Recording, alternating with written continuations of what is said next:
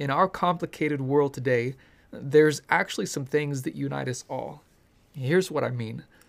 I bet there's something today that you take a great deal of pleasure in. It may be watching sports or going to the movies. There's something that you are invested in, right? Your time, your money, your energy are given towards an education, maybe a house, your family. There's something also that you're trusting in. It might be the government, or you might be trusting in your own strengths or abilities. Finally, there's something that you hope for. Perhaps you hope for a restored relationship or to succeed in a certain thing. Now, there's a biblical word that describes all of this, and the word is worship. You were created to take pleasure in something, to invest in something, to trust in something, and to hope for something. And that something is actually not a something at all, but rather a someone. And that someone is God. Not just any God, but the supreme, the sovereign, living creator God of the Bible. This God created the world and everything in it. This God is Lord of heaven and earth. In fact, he's so big, if we can use that term, that he doesn't actually live in church buildings made of brick and mortar. The heavens cannot contain him. Scripture says the galaxy is far too small. He is so powerful that he is never in need of anything. And he sustains all of creation. He is the one who brings summer and winter, the one who gives you and I every single breath. We wouldn't last 1 second without his sustaining power. This God has made all of us from one man named Adam.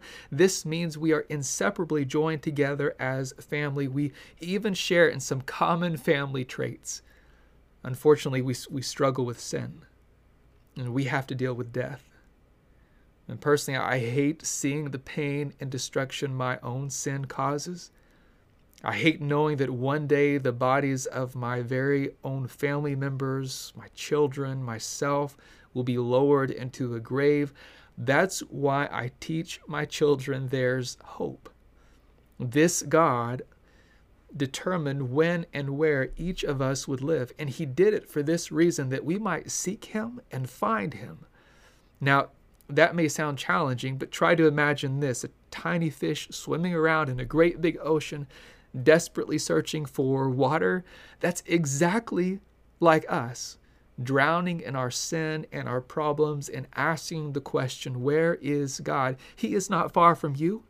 In fact, it's in him that you live. He is sustaining you with every heartbeat and every breath. You couldn't escape his presence today if you wanted to. This God is not like the things that we worship. He's not like our favorite football team or our favorite car or our house or career. We often try to find comfort in these things, but the comfort and help they provide is not lasting. At best, these are temporary distractions from our pain and our problems. This God actually knows who we are. He cares for you. He sees your struggles. He hears your cries for help. In fact, he has answered your cry for help by sending his son, Jesus Christ, to die on the cross for your sins, to raise him from the grave so that one day, a day like today, he could reach down from heaven and rescue you from yourself. This God joined our family in the person of Jesus Christ. He took on flesh and blood and a human nature like ours. He experienced what it was like to be hungry and thirsty and tired. He was tempted in every way we are, yet he never gave in. He was completely obedient to the Father in every way, including laying down his life as a sinless sacrifice for our sins. When Jesus was crucified, another man was scheduled to be crucified too. His name was Barabbas. He was a guilty thief and murderer who deserved the coming execution, but Jesus was crucified in his place, and the guilty man, Barabbas, was set free. This is called a substitutionary sacrifice because it should have been us. But the only one who could have opened his mouth and declared, "I'm innocent," Scripture says he kept his mouth shut. He took our place and he experienced the punishment that we deserved. You were created by this God and for this God. You were created to take pleasure in Jesus. Jesus spoke with a woman who came to draw water from a well, having been married 5 times. He said to her, "If you continue to drink of this water, you will only get thirsty again. But if you drink of the water that I will give you," and he spoke in reference to God's Spirit inside of her, "you will never thirst again." The psalmist David would say, "The Lord is my shepherd. I have all that I need." And the psalmist David would say, "My cup runs over." You were created not only to take pleasure in Jesus, but you were created to invest in Jesus. Jesus said, "Count the cost. Whoever does not give up all that he has cannot follow me." We were created to give everything to Jesus: our spouse, our children, our education, our career, our hopes, our dreams. He wants it all fully invested in loving, obeying, and serving him. Simply put, he wants us to lay down our plans and embrace his plan. You were created to take pleasure in Jesus, to invest in Jesus, and you were created to trust in Jesus. God has put eternity in your heart. You had a conception date, you have a death date, but you do not have an expiration date. God has created you to live eternally. You've got perhaps 60 to 80 years here, but most of your existence will be experienced elsewhere. With whom today are you entrusting your eternity? If you're trusting in yourself, then you're not strong enough.